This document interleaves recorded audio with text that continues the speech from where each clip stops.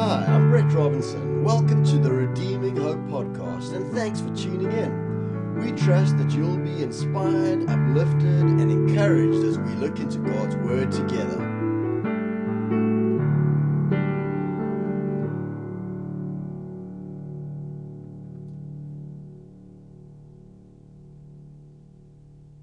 So the title of today's word is called The Switcheroo. The Switcheroo. I know, what is that? We're going to talk about it, don't worry, we'll get to that. In the meantime, let's read 1 Corinthians chapter 1, verse 18. For the message of the cross is foolishness to those who are perishing, but to us who are being saved it is the power of God. For it is written, I will destroy the wisdom of the wise. The intelligence of the intelligent I will frustrate. Where is the wise person? Where is the teacher of the law? Where is the philosopher of this age? Has not God made foolish the wisdom of the world? For since in the wisdom of God, the world through its wisdom did not know him, God was pleased through the foolishness of what was preached to save those who believe. Jews demand signs and Greeks look for wisdom, but we preach Christ crucified, a stumbling block to Jews and foolishness to Gentiles. But to those whom God has called, both Jews and Greeks, Christ is the power of God and the wisdom of God. For the foolishness of God is wiser than human wisdom, and the weakness of God is stronger than human strength. So there are things in life that seem foolish that are actually wise, and there are things that seem very wise that actually in the sight of God certainly are very foolish. So you might ask, Brett, the switcheroo, what does it do? It has the power to change your point of view. I said to you, I believe God has a sense of humor. So let's look at a couple of times in the Bible and some of the stories that I really think showcase this point. God saved the world with a large wooden boat built by a man with no boat building experience or sailing experience for that matter, and filled it with animals of every kind from around the world. Now let's just imagine in your mind a room full of experts together. Guys, world is coming to an end. Experts in the field of geology and biography and boat building and engineering and mechanics. Can you imagine them trying to save the world in such a way? It's foolishness to, the secular worldly way of thinking, yet this is what God did. He rebuked Balaam and saved his life by causing his donkey to speak to him. Have you read that story? I mean, it's crazy. You just can't read that story seriously, Here Balaam is going on his way with his donkey, and he ends up being wedged between two hedges, and the donkey just refuses to go. So old Balaam is like clapping the donkey and shouting, and he's getting mad. And the donkey turns around and says, hey, what did I do to you that you treat me this way? The funniest thing of the whole story for me is not even the fact that the donkey spoke, it's that Balaam starts speaking with the donkey. We know the story that the Lord opened the eyes of that donkey, and there the angel of the Lord stood in front of him, barring his way with a sword. So, God's sense of humor, I think, coming out. He saved Jonah through a whale. He enabled David to take down a battle-hardened giant with only a sling. He used normal, ordinary men and women, including a bunch of fishermen, to take the gospel to the world. I mean, really, if it was like us thinking and scheming with our wisdom and with all of our intelligence, we'd be like, let's gather the philosophers of the age. Let's gather those steeped in religious tradition, Let's gather the wise. Let's gather the academics. Let's gather the politicians, those with influence and power. But that's not at all what Jesus did. This leads me to my next points in explaining the switcheroo. It's top-down versus bottom-up thinking. I'd like to read you a scripture to explain this mindset. In Matthew chapter 6, verse 9, Jesus is teaching his disciples to pray. And he says this to them, "This then is how you should pray. Our Father in heaven, hallowed be your name. Your kingdom come. Your will be done on earth as it is in heaven." You know, many times in our thinking, when we are calling out to God and when we feel confounded or confused or in the thick of a test or a trial or a temptation of some kind, you know, our natural inclination is, "God, do you see me? Do you see what I'm going through? You know, do you remember me, Lord? God, I need you to intervene. I need your help." And we know that God is merciful, and we know that he is compassionate and empathetic. And the book of Hebrews tells us that, you know, we have a high priest who was tempted in every way, just as we are. So we know that he is those things to us. But there is a spiritual truth that we need to be taking out of this lesson that Jesus was teaching his disciples in terms of how to pray. Because it's all very good and well to call out to God in our times of crisis, in our times of distress. But how many of you know that God doesn't want you to constantly live from one crisis to another? God doesn't want you to live in a place of distress. God wants to establish you, and he wants you to walk in his ways of peace. He wants you to walk in his plans and purpose for you, which the Bible says will prosper you and not harm you. So I believe that Jesus was teaching his disciples how to live from a place of the power of God's presence. Because when we live out of the power of God's presence, God goes ahead of us and makes a way for us. "This then is how you should pray," Jesus said. "Our Father in heaven, hallowed be your name." Hallowed is not a word we use these days, but it's just a way of saying, "Lord, I honor you, I respect you, I admire you, I esteem you." That's basically what it's saying. "Lord, let your kingdom come." Can you hear the difference? Top-down thinking. "Lord, let your kingdom come. Let your will be done on earth as it is in heaven." How is God's will done in heaven? Well, we know that God's will is done perfectly and without exception in heaven. On earth as it is in heaven. That's how we need to be praying about our lives and the life of our families, all that we do. This is in fact how Jesus himself lived, and it's what he taught. Jesus says in John chapter 12 and verse 49, "For I did not speak on my own, but the Father who sent me commanded me to say all that I have spoken. I know that his command leads to eternal life. So whatever I say is just what the Father has told me to say." Living from the top down, living from heaven to earth. When we live from earth to heaven, then we come to God with everything that the world has to offer. But the best of the world, we've already read, is foolishness to God.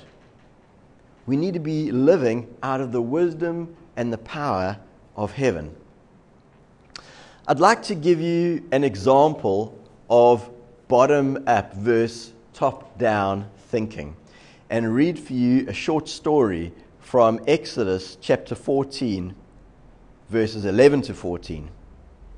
And this is the story of the Israelites being rescued out of the land of Egypt. And all of a sudden they get to the Red Sea and they realize that the Egyptian army is bearing down on them with great speed and they're not looking terribly friendly. So the Israelites say to Moses, "Was it because there were no graves in Egypt that you brought us to the desert to die? What have you done by bringing us out of Egypt? Didn't we say to you in Egypt, 'Leave us alone, let us serve the Egyptians'? It would have been better for us to serve the Egyptians than to die in the desert." Bottom-up thinking. Now listen to Moses' response. Top-down thinking, thinking from heaven to earth. Moses answered the people, "Do not be afraid. Stand firm, and you will see the deliverance the Lord will bring you today. The Egyptians you see today, you will never see again. The Lord will fight for you. You need only be still." The Lord will fight for you. You need only be still. I decided to look up in the Hebrew concordance what that word or that phrase, "be still," means. And sometimes you look up something and, it means exactly what it says in the English, and you go, okay, well, that's what it is. But there were some really good nuggets in this word. And I'm not going to try to pronounce it for you, but some of the words which came out of this definition, this one really surprised me. The word deaf under "be still." And I believe what Moses was saying was, be deaf to the voice of the enemy. Stop listening to those voices of fear, doubt, and unbelief. Because if we are trapped in that place, and that's what we replay in our minds when we're going through stuff in life, but the voice that we keep hearing is causing us to feel panicked and fearful and anxious, we're going to continually remain in that state. And Moses is saying to them, stop listening to those things. Be deaf to them. The next part of this definition is hold your tongue. You can imagine Moses, in the anointing of God and the power of God's presence that comes on him, he doesn't want to listen to the stuff that they're saying. He knows it's not going to help him or them. And it's going to result in a disaster if they carry on speaking like this. So he's basically saying to them, when he says be still, he's saying, hold your tongue. Why? Do not speak anything contrary to God's word. What are God's promises? What are God's purposes for you? Those are the things we need to be speaking. The next word that comes from the definition is imagine. And I love that. In the hardest time I found to be imaginative is when the pressure is on and I'm under stress. So what the lesson I've learned in this is the most important time for me to not be under pressure and stressed is when there are good reasons to be under pressure and stressed, because then I stop thinking clearly. We need to be able to find that secret place in the thick of whatever we are going through, that secret place where we interact with God, where we hear from God, and we choose, regardless of what we hearing or seeing in the natural realm, to only speak that which He gives us to say. God wants us to live and to walk and to think and to speak with an imagination that's inspired from His presence. Imagine what God can do. I really believe that's the heart of what Moses would have loved to have said to them. Can't you see what's about to happen? Use your imagination. God's about to do something amazing.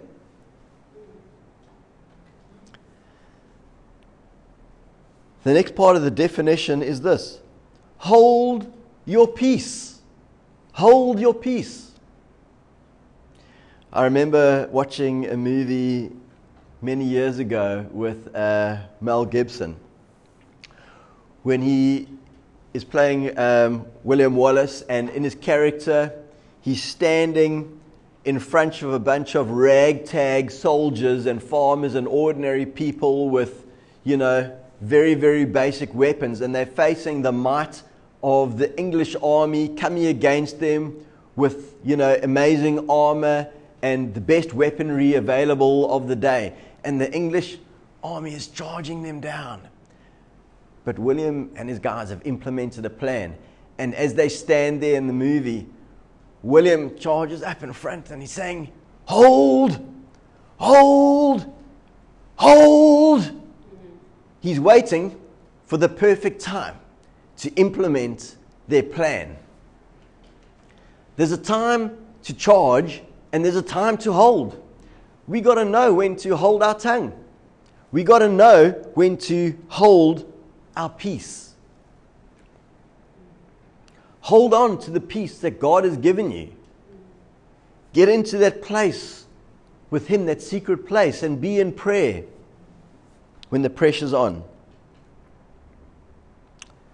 And lastly, I really love this one. The word rest is part of that definition. And I really believe what God wants us to know is that we need to live out of a place of rest in Him. It's a supernatural rest.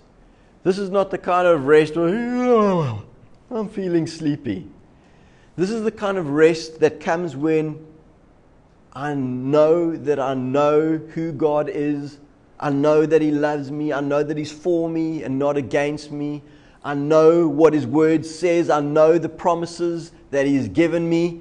And my trust is in Him. And I will not waver. I'm taking my stand upon the Word of God. And I know that God is about to do something amazing. There's a rest that comes when we live out of the security of knowing God and the power of His presence. Thank goodness that Moses was in the midst of that situation and his thinking and speaking was top down, from heaven to earth. Moses sensed in his spirit that something amazing was about to happen. And we know the rest of the story. God speaks to Moses. Moses strikes the waters and the seas begin to part. Do you know that I watched a scientific historical program recently, and that they have discovered what appears to be the shape of chariot wheels in the coral formations at the bottom of the Red Sea. Even history and science is backing up what the Bible tells us. The next point about the switcheroo is what we see is all about our perspective. Colossians chapter 3 verse 1 to 3 gives us some good insights about this. And it says in the NIV, "Since then you have been raised with Christ. Set your hearts on things above, where Christ is, seated at the right hand of God. Set your minds on things above, not on earthly things. For you died, and your life is now hidden with Christ in God." I love the way this passage reads in the Message Bible. So if you're serious about living this new resurrection life with Christ, act like it. Pursue the things over which Christ presides. Don't shuffle along, eyes to the ground, absorbed with the things right in front of you. Look up and be alert to what is going on around Christ. That's where the action is. See things from His perspective. What we see is all about our perspective. Where is our head? Where is our heart? We need to be filling our mind and our thinking and our hearts with the perspective of heaven. Wouldn't you love to fill your life, fill your home, fill all the work of your hands with the perspective of heaven? Do you believe that the perspective of God, the perspective of heaven, would encourage you, uplift you, empower you, cause you to avoid certain obstacles and pitfalls that you really don't need to go through? I really believe that is God's heart for all of us. Don't shuffle along, eyes to the ground, absorbed with the things right in front of you, the message says. Our perspective is determined by our position. Our perspective is determined by our position. Ephesians chapter 2 verse 6 says, "And God raised us up with Christ and seated us with Him in the heavenly realms in Christ Jesus." Have you ever said these words or spoken to someone and you're like, "Hey, how's it going?" Or maybe someone said this to you and maybe you said something like, "Yay, I'm really going through it at the moment. I'm in the thick of it, Well, we need to change our perspective. Ephesians 2 says that God has raised us up with Christ and seated us with Him in heavenly realms. Or maybe you've heard someone say, "Well, in my circumstances, considering my circumstances, I'm doing okay." But the question we need to ask ourselves is, what are we doing in our circumstances? Or under the circumstances? We need to live out of a position of being in Christ Jesus. Live from heaven to earth. Live from God's will and plan and purpose for our lives. The next point is our position is established by our identity, not our location. Identity is not about where you are, it's about who you are and to whom you belong. You and I might go through stuff and we might be in the middle of a mess, a crisis, a storm. But as long as we're in the boat with Jesus, we're going to be okay. When the disciples were crossing the lake and Jesus was asleep at the head of the boat and their eyes were only on the wind and the waves, they were in deep trouble.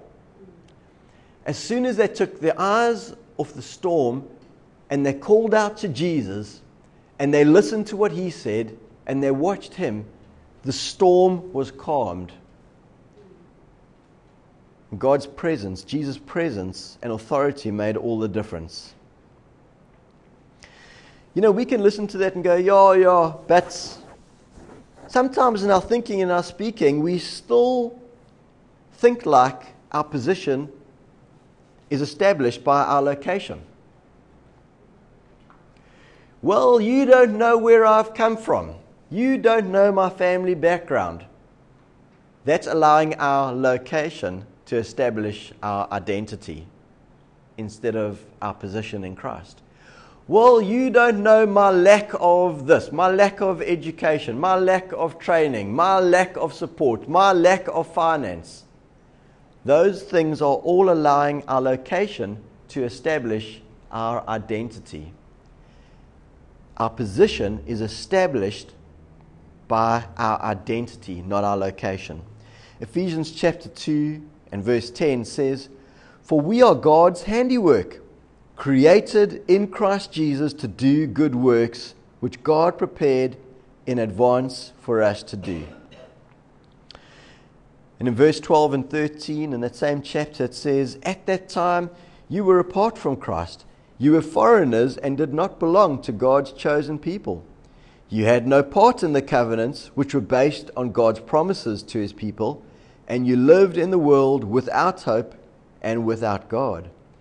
But now, in union with Christ Jesus, you who used to be far away have been brought near by the blood of Christ." I love those two words in the middle of this passage. And I suggest to you that these two words, but now, is the switcheroo. God wanting to show you to change your mindset. But now. You know, we can use those same two words as well when we are going through stuff, when we are facing stuff, and Satan is bringing other voices against us and saying, you without God and you without hope in the world. And we go, I used to be that, but now, Satan, I am in union with Christ Jesus. I used to be far away, but I've now been brought near by the blood of Christ. But now, two powerful words that we can all say to switch our thinking and to switch the dynamic happening in the spiritual realm and to get into gear with what God wants to do for us in our lives. Let's practice. Turn to someone and say, but now. But now.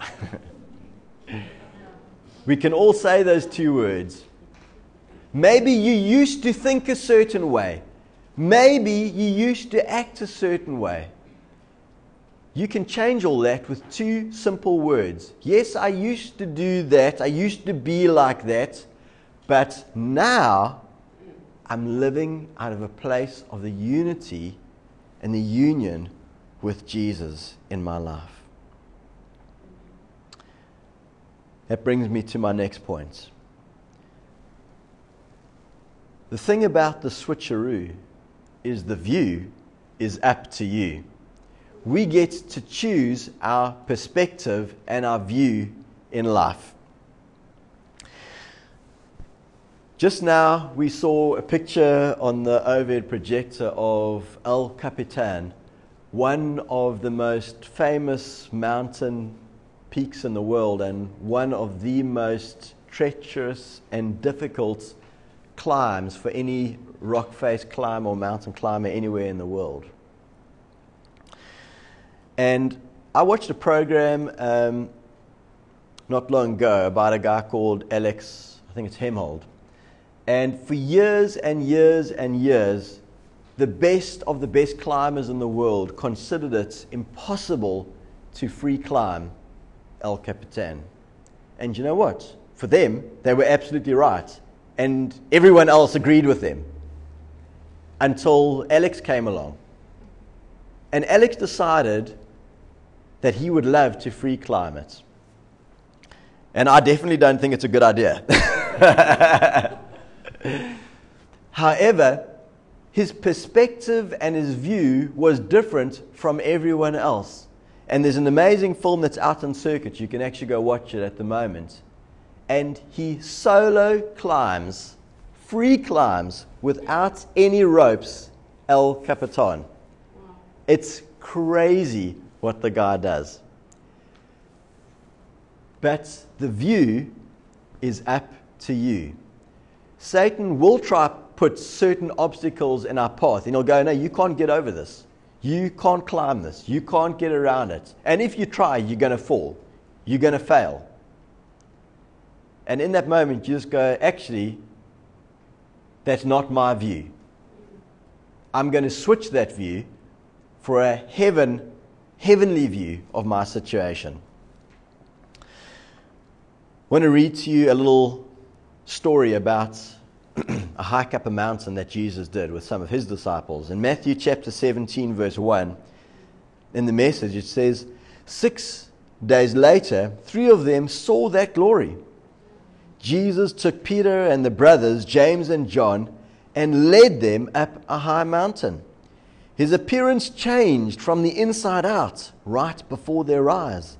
Sunlight poured from his face. His clothes were filled with light. All of a sudden, in a moment in time, on top of that mountain, Jesus was transfigured, and God gave them eyes to see a different side of Jesus. And they saw the light and the glory of God. You know, Jesus invited them to go on that hike up the mountain that day, but they had to choose to go. They could have said, no, Jesus, I feel a bit tired. No, I think it's a rest day for me. No, I'm just going to hang back. They chose to go. Do you know that Jesus has invited us too, but we have to choose to follow. Jesus doesn't always take the easy path. Sometimes he leads us up a mountain. But when he does that, it's always to change our view, to change our perspective. Mountains have a way of changing our point of view. Have any of you ever climbed up something high? Maybe you went up to the top of a high building, or maybe you stood over a high bridge and you looked down, or maybe you climbed up a large hill or a mountain. You'll know that in those moments that all of a sudden your point of view can be radically changed. I remember at the age of 12 or 13, climbing one of the Drakensberg peaks with my dad and a bunch of the youngsters with us in our youth. And I remember getting to the top of the highest peak that was on the trail that we were doing, and just looking around me, and I was on the highest point for as far as I could see. I just looked down on everything, and in the distance I could see this little river running in the valley below us. And the wind blew through the long grass, and there were some nice big rocks, and we sat on those and had a sip of water and something to munch on. But something amazing happened. When I sat up there in that high place, it kind of impacted how I thought about my life back home as well. It just gave me a higher and an elevated perspective, and it kind of made me think about what was really important in life. There's something about getting out of the hustle and bustle and the stress and getting up to an elevated position that changes our point of view and realigns our priorities. Jesus calls us, like he did his disciples, up to an elevated position in order to change our point of view. If you're battling to see and you're battling to change your perspective, get up with Jesus into a higher, more elevated position and learn to see things from his point of view. Recently I had the awesome experience together with a bunch of us from church of climbing a small local mountain peak called Lady Slipper. And I love doing it, and I've done it before. But the coolest part of the whole experience for me was this. We had this little debate in our house about whether or not we should take Gabriel, who's 6 years old. And I mean, his little legs are, half the length of mine. And it's for him, it was, a really big mountain to climb. And we were like, should we take him? Shouldn't we take him? Should we? Shouldn't we? And I was like, no, I really believe he can do it. So I was like encouraging him and spurring him on before we even went. In the car, we were talking about it. And I was, I prepared him and I said, boy, there are going to be some times where you're going to climb and you're going to get tired and it might feel tough, but I know you can do it. And I'm going to be there with you, and I'll grab you by the hand, and I'll lift you up, and I'll have some water for you, and we'll do it together, and it's going to be awesome. And so I gave him this pep talk, and anyway, we got busy, and there were lots of us, and we were climbing together. We did the whole climb, and we got back, and we were in the car, and Gabriel turns, and he says to me, he says, no, Dad, part of the climb, part of the way up, it was getting tough, and the climb was hard, and I was feeling tired. And I said to myself, I know I can do it because I believe that I can do it. I believed it and I climbed it. And it was just this amazing moment. He has this little 6-year-old. It felt like he was giving me this preach, and he was encouraging me. He knew he would do it because he believed. He said, I said to myself, I believe that I can do it. Mountains have a way of changing our point of view. We need to get out of the valley sometimes in our lives. And we need to climb the mountain with Jesus. We need to get into his word and be reading those words that elevate us out of our situation and change our point of view.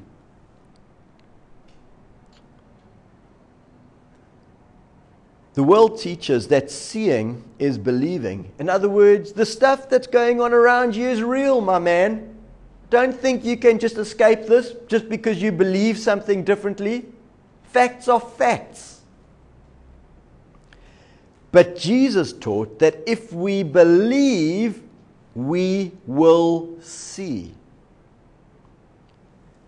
And I love this quote by Oral Roberts, a man who walked with God and saw incredible things as he obeyed God. And he wrote a book with the title, "When You See the Invisible, You Can Do the Impossible." We have to see it with our eye of faith. We have to see those things in our spirit man that God has planned and purposed for us. It's invisible to the naked eye, but in our spirit man, with the eye of faith, we can see it. Our spirit man is alive to God. And when we are aware of that union with God and we're listening to Him in that place of prayer and we honoring Him, God gives us eyes to see.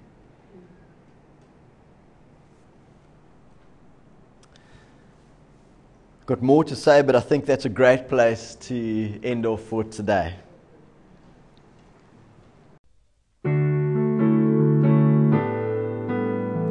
Hope of the nations, light of the world, you are the God who reigns. The Lord who is faithful, Holy One, you are the God who reigns.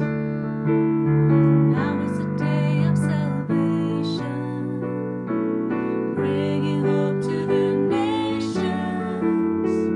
Shine your light on the darkness, changing hearts with your goodness. Thanks for listening in. For more information about who we are and where we meet, find us at redeeminghopechurch.co.za or on Instagram or Facebook. We'd love to meet with you in person.